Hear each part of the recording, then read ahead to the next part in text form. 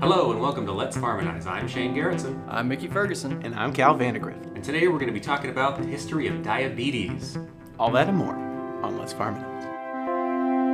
The content of this podcast is not intended to be a substitute for professional medical advice, diagnosis, or treatment. The views and opinions expressed within are those of the authors and speakers themselves and do not necessarily represent any affiliated institution or third party. Are you raising your hand for a question? No, I can't hear you very well, and I think it's because you're not talking like into your mic. For the purpose of today's discussion... Significantly better. Okay.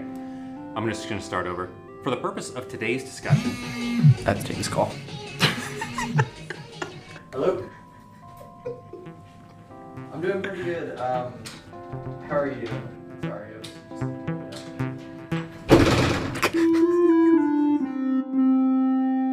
For the purpose of today's discussion, diabetes can be broken down into two main categories, type 1 and type 2. Type 1 is characterized by the body's inability to create insulin, usually through the process of an autoimmune disease destroying the islets of Langerhans or damaging the pancreas in some way. Type 2 is characterized by the body's poor response to insulin. Type 1 is genetic, and type 2 can have genetic influence, but is usually caused by poor diet and unhealthy lifestyle choices. Diabetes has been a heavily studied condition for a few thousand years. Physicians have been aware of diabetes for a long time, as early as 1552 BC. Egyptian scholars documented cases of diabetes in the Ebers Papyrus. Mickey, I'm sure you've heard of those. Mm-hmm. Yeah. For which the proposed treatment was an elixir of bones, wheat, grit, grain, green lead, and dirt. What?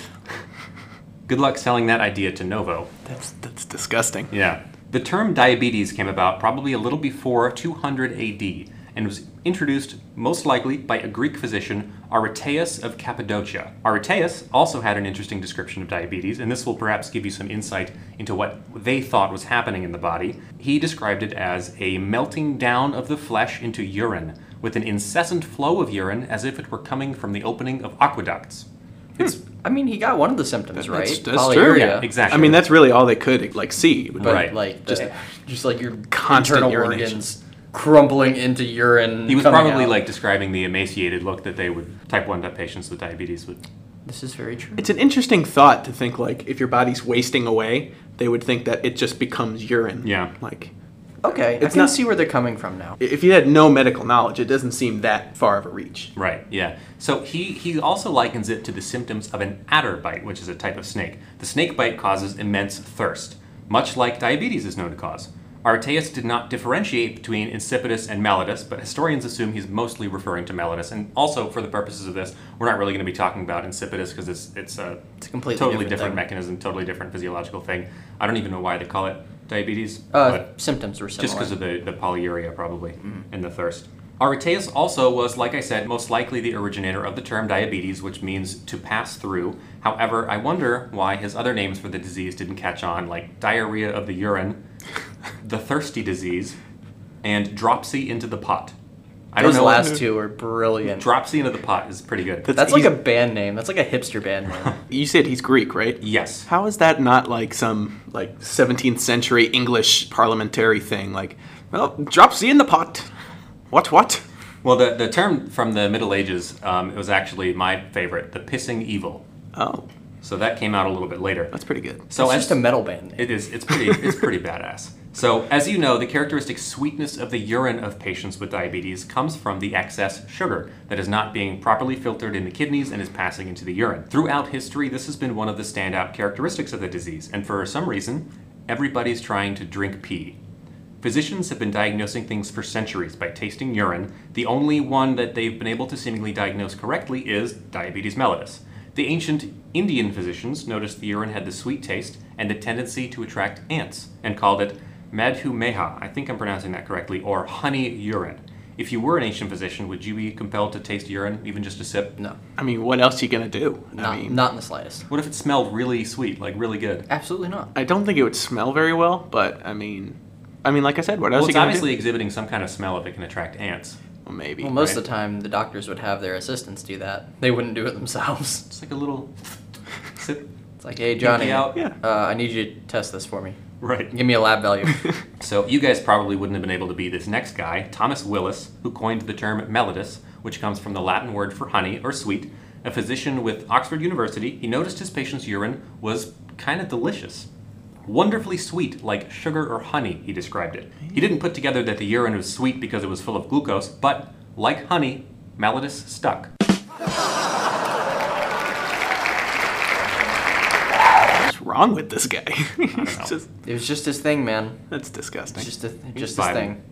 So, all right, so let's fast forward a little bit to 1869. Paul Langerhans, you know that word. Hey. Yeah. He was only 22 years old and still studying for his doctorate, identified the cells that secrete insulin. However, their purpose wasn't elucidated until much later. Next, we've got Claude Bernard. This guy, honestly, the worst. This guy sucks. His contribution to the understanding of diabetes were more than nothing but less than something. Through many experiments on dogs, more so through trial and error and process of elimination, was able to determine a lot about how the organs of the body process sugar specifically.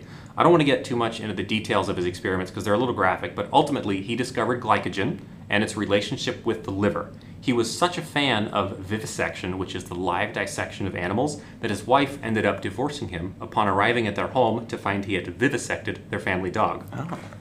He's the Dang. worst. Yeah. That's awful. Here's a quote from him. "The physiologist is no ordinary man. He is a learned man, a man possessed and absorbed by a scientific idea. He does not hear the animal's cries of pain. He is blind to the blood that flows. He sees nothing but his idea and organisms which conceal from him the secrets he is resolved to discover." This man is self-absorbed within himself. He's a real Jeffrey Dahmer type. Oh yeah. The modern scientific community has the general consensus nowadays that animal experimentation is necessary for the advancement of human science, but can always be done humanely. It can always be done in a humane way, and I'm of the mind that if it can't be done humanely, it shouldn't be done. What's the deal with always, like, why is it always the dogs? Why I did don't the dogs know. get it? That's a really good We're question. I mean, the yellow fever thing, like, why did he have to Right. lap up the black vomit? I think they were mean, just more like plentiful. They were probably easier to take care of at the time, and we didn't realize the physiological significance of mice. Yeah. That probably came about a lot later. How prevalent were feral dogs at this time? I mean, Pretty prevalent. Yeah. yeah. They were I guess it was prevalent. pretty easy to round up some feral dogs, I Yeah. guess. Because there's reports in, I think, the 1900 Olympics, which are terrible, but I think it's either the 1898 or the 1900 Olympics. Like, literally during the marathon race, several of the competitors got chased off the course by feral dogs. Oh, yeah. I think I watched a video on that, actually. It was really interesting. It's its own story. It's great. But no, feral dogs, super common, so not surprised that they'd round them up for science. Yeah. Haven't you seen Lady and the Tramp? What? The dog catcher? There's tons of feral dogs in Lady and the Tramp. Yeah, The Tramp but- himself. He's a feral dog. Okay. He was cool. He was pretty Anyway. I haven't seen that in a while. It's good. Not the new one. Like there's like this weird live action one. What?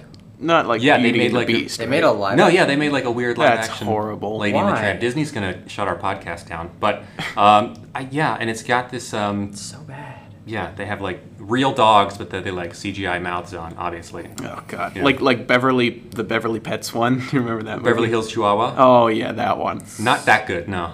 What was the G.I. Joe one for guinea pigs? You know what I'm talking about? Wait, Oh, what? G-Force? G4. G.I. Joe for Is guinea it that pigs? bad? Have I been living under a rock this entire time, or do I just have a very It's good really aversion? funny that you bring up G-Force to bad because movies. sometimes as a joke, I'll like tell my wife like, "Hey, let's watch a movie," and then I'll pull up G-Force and I'll like play it in like a random language, Playing like Portuguese. Like, it's like Portuguese or Korean or something. Oh my god. She hates it. Why? I don't know. It's funny, and I'll like fast forward to like a random part in the movie, and I'm like, "Oh my gosh, remember this?" She's like, I can't believe I married She you. hates me. Anyway, God. so so this guy Claude Bernard, he was awful. He took a weird pleasure in this dissection of live animals. His wife actually ended up divorcing him in 1869, and she went on to actively campaign against vivisection. Previous people we've talked about were able to perform animal experiments humanely, like your boy Stubbins Firth. We remember him. And now, a word from our sponsor.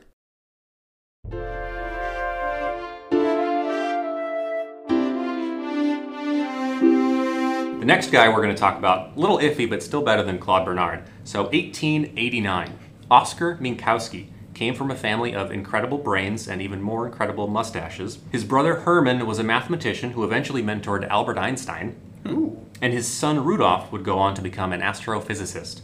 His contribution, I think, was considerably more significant than Langerhans, and I'd be interested to know what you guys think and whether he got the credit that he deserves. His great contribution to the study of diabetes came about when Minkowski and a colleague, Joseph von Mering, were discussing the role of free fatty acids in fat absorption. Doesn't seem like it's really related to the topic at hand, but we're getting there. So, discussing this problem, von Mering describes a procedure called ligation, which in terms of surgery is an experimentally induced injury to study the effects.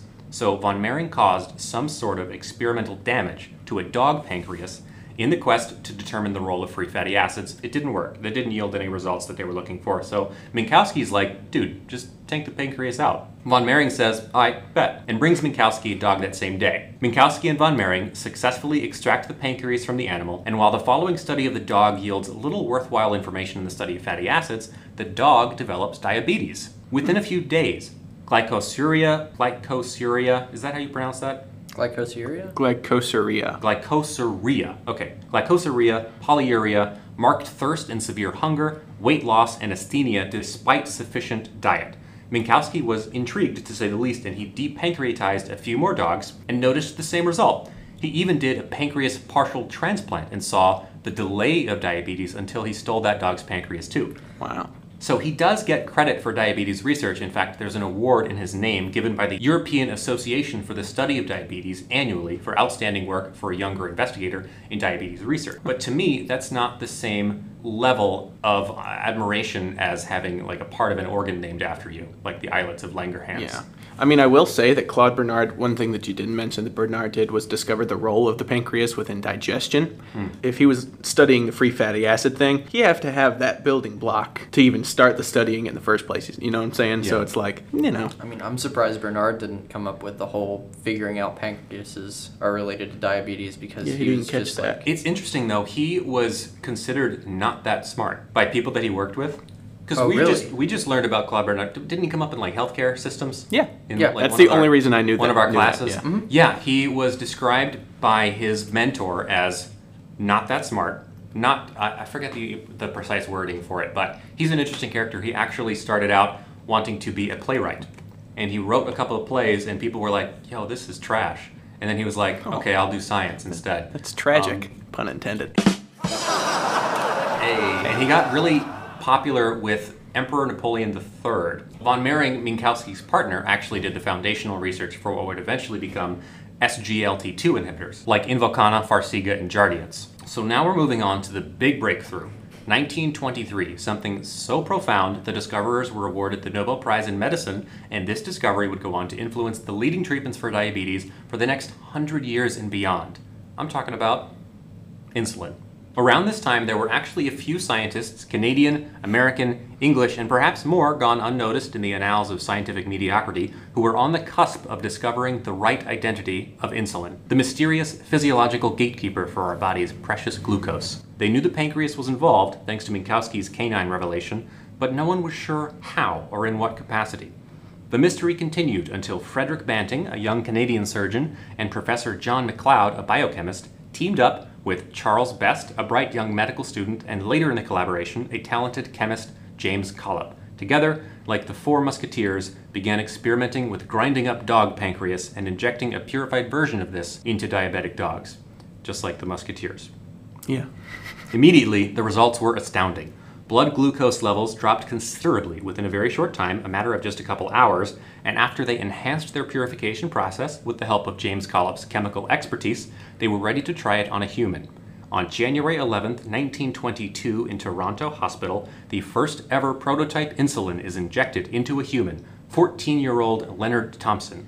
The first injection did not go very well. The child became even sicker and developed abscesses at the reaction site. Undaunted, the team of scientists regrouped and purified their compound even further, improving the quality, and a few weeks later tried it again. The rest is history. Leonard's blood glucose dropped from 520 milligrams per deciliter to 120 milligrams per deciliter in 24 hours, and urinary ketone test came back negative. If you're familiar with glucose levels, the highest goal after a meal is 180 milligrams per deciliter. He was at 520. Yeah, it's really high. So his numbers were almost 3 times that level. If you convert that to A1C, which people might be more familiar with, his score was about a 20%. Pretty high. This man was about to die. He was, and he was actually able to live another 13 years with regular insulin treatments, but he did eventually succumb to pneumonia at the age of 27. That seems kind of unrelated, I guess. Potentially. Also, maybe not. I don't know. I mean, when you have immuno issues already, I don't think it helps Yeah. to Oh, contract yeah, of course. pneumonia. Yeah. Lilly Pharmaceutical got wind of this and partnered with Banting and Best to release Iletin, the first insulin ever commercially produced in 1923. The same year is where the controversy strikes. Dun dun dun! The Nobel Prize can be awarded to 3 people, or to organizations with unlimited number of people such as Red Cross. As you may have noticed, the team that discovered insulin was 4 people. So the Nobel Prize Committee compromised and awarded the prize to 2 of the 4 people. MacLeod, who ran the lab and contributed the least, and Banting, who at least deserved it. Banting was furious. He thought the prize should have included Charles Best, the medical student who was a major contributor to the study. That's a name I've heard. Yeah, that sounds familiar. Yeah, we've heard of Charles Best. I don't know about his other accomplishments, but if you want to... I think Going to he's Yahoo most known Answers. for this. Yeah, for this. He was probably like the least appreciated because he was a medical student, of course. And James Collip, who without his medical purification technique, they may have never gotten a pure enough insulin to be safe for human use. Banting eventually decided to share the monetary reward with Best, and MacLeod, not wanting to seem selfish, did the same and shared his winnings with Collip. Over the next few decades, insulin remained the forefront of diabetic therapy, getting purer and better every year. As you know, for many years, insulin was derived from pigs, giving us porcine insulin. Now we have recombinant human insulin that is secreted from artificially augmented yeast cells. And we have 5 different types of insulin now, varying in onset and duration to give patients with diabetes full therapeutic coverage for their fluctuating blood sugar levels throughout the day. Nowadays, we have so much more than just insulin for treatment of diabetes types 1 and 2. Patients with diabetes can expect to live healthy, normal lives, and treatments are improving every year. The lifespan of a patient with type 1 diabetes born now is about 80 years. Prior to the advent of insulin, that life expectancy was 3 years. As we've established, treatment of diabetes has changed dramatically. From humble beginnings of ground-up bones and wheat, now we have metformin, TZDs, SGLT2 inhibitors, GLP-1 agonists, not to mention the life-giving insulin, which has given type 1 diabetics the opportunity to live a normal life, without which their outlook was bleak to say the least. Despite the progress we've already made, or perhaps by virtue of, I think there's still much more to learn about diabetes and insulin. With the advent of monoclonal antibodies in the past decade and our knowledge of immune disease constantly expanding, outlook for patients with diabetes will continue to improve, and there is always more to discover. Very good. Now we just need to tackle how to actually get the insulin into people's hands, because having worked in a community pharmacy, some of those insulin prices are absolutely ludicrous. Yeah, definitely Like- overpriced, that's for sure. I mean, it is expensive to synthesize, don't get me wrong, but at Is some it? point, yeah, it can Is be. it still expensive to synthesize? We've got Yes. yeast cell factories pumping this stuff out. Yeah, for certain kinds it is, because there's still like free insulin projects going on where they're trying to figure out how to synthesize these proprietary insulins Really? and basically cut the cost by a quarter to a fifth. I just feel like yeast cells are like the cheapest cells available to anybody. It's just like, oh, it's just yeast cells. Make it at home. But you still have to have the QC, you still have to do all this, because if you get let's say you mix up insulin glargine and insulin aspart, that's really bad. Or if it's not pure enough, it's really bad. That's why all these free insulin projects have been going on for a decade or more, and they're still not ready to publish what they've made. Is it really that big of a deal? Like if you just gave someone glargine instead of aspart or something like that? I mean, like, other than the fact that they might not have the same length of insulin treatment, is it really like that big of a If deal? you don't notice. I mean, they're gonna notice. How? A lot of Until people they take, go into diabetic shock. No, people take their blood glucose every single day. It's just part of. They're supposed to, Cal. I mean, They I'm just saying. don't always do what they're supposed to. I You come know from a that. I come from a family of diabetics. I mean, Yeah, and did they check it? They did. Every time they Every were supposed sing- to? that's what Every they time, said. 100%? now I can't say for certain, but I mean, I'm just saying it's not going to kill you if you take glargine instead of aspart or something like that. That's what I'm saying. I think Well, we're we gonna need. have to- I think we're going to have to agree to disagree here. I think there's a Maybe. very big pharmacological difference. I mean, sure, it's not good. I'm not saying like just take whatever insulin you want. But I'm just thinking in my head, if this happened in a pharmacy, is it really? I mean, is someone going to get fired over that because someone died? I don't think so. Well, yeah, definitely. Well, they might get Yes. fired, but they're not going to die. That's my point. Oh, okay. You were just like, if someone dies, are you gonna get fired? It's like, yeah, probably. Yeah, but On the old pharmacy technician test, if you got the calculations wrong for insulin, it was an instant fail. what? Yeah, because was. it's that important. Yeah. Why do you think we have so They many did. different kinds? If it wasn't important, why would we spend the R&D money? I mean, of course, but I mean, Therapeutically, though, like closely related insulin's probably not super significant. But what about something like Degludec?